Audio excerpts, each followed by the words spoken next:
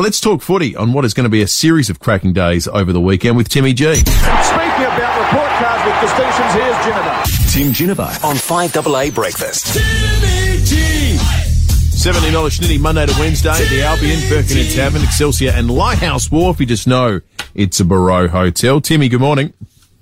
Good morning, gentlemen. Gee, I'll tell you what, finals, it just gets you up and about regardless. I know we're both sort of now onlookers, if you like, but I think finals get you up and about, and they've normally delivered. I mean, I think we've seen some terrific football both in SANFL and AFL, so we're in for another great weekend, I reckon. Absolutely, Tim. Sunday's going to be massive. I reckon we'll get a big crowd too, with the weather being so good as well. Oh, look, it couldn't be set up better.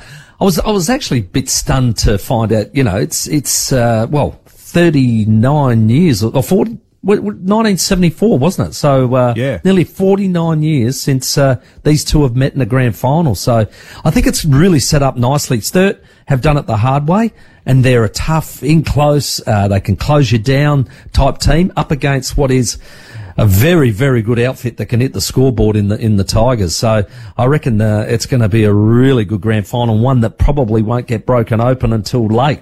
Take us through your tips. I think it's kind of intriguing, including the SANFL grand final, Timmy, that and the AFL prelims, because there's almost any combination of names and teams you could say that I could envisage either going through to the grand final or winning on Sunday.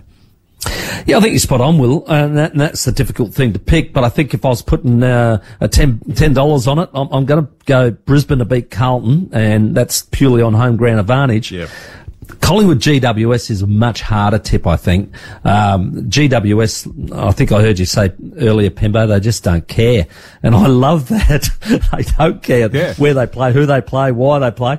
And they've got this incredible attitude. They were asked about, you've only got a 6-day break. And they said, well, that's okay, because that gives us an 8-day break to the grand final. So their attitude is we're already going there.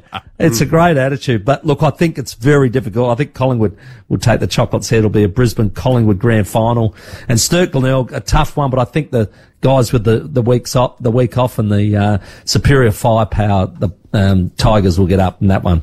Hey, Tim, I didn't get a chance to chat to you yesterday, mate, but great work hosting the Carbine Club lunch in its 40th year. They do a lot of great work for charities such as Navita and so forth. But it's good that our comp, that the local SANFL comp, has still got such a significant following. Like it's not like the Waffle, it's not like, you know, any of the other state leagues. Like it's robust, and I reckon we can crack hopefully 30K on Sunday. I think we'll do that easy, Pembo, and I just think the passion for it is fantastic. You see in that room, there was a whole table of McGarry medalists sitting there. There was Barry Robran, John Albert, there was Grantley Filkey, Andrew Jarman. Like it was just full of superstars in the room. And we had Terry Danaher and, of course, Stephen Kernahan on the stage. It was just fantastic. I could have sat there for days, mate, but unfortunately had to do a show. Hey, Timmy, before we let you go, you got a suggestion for the Meat Tray Friday this morning? Yeah, I'm loving your songs, but I thought for the Adelaide Crows, and I know it's been a bit of doom and gloom, but I'm taking two positives here. Adelaide Crows, I thought Timbuk 3. The future's so bright, we've got to wear shades. So I think and for Port Adelaide, the old Chumbawamba tub thumping. I get knocked down, but I get up again. You're never going to keep me down. Inspirational. Good on you, Timmy. Good on you, boys. David Penberthy and Will Goodings, 6 to 9, 5AA Breakfast.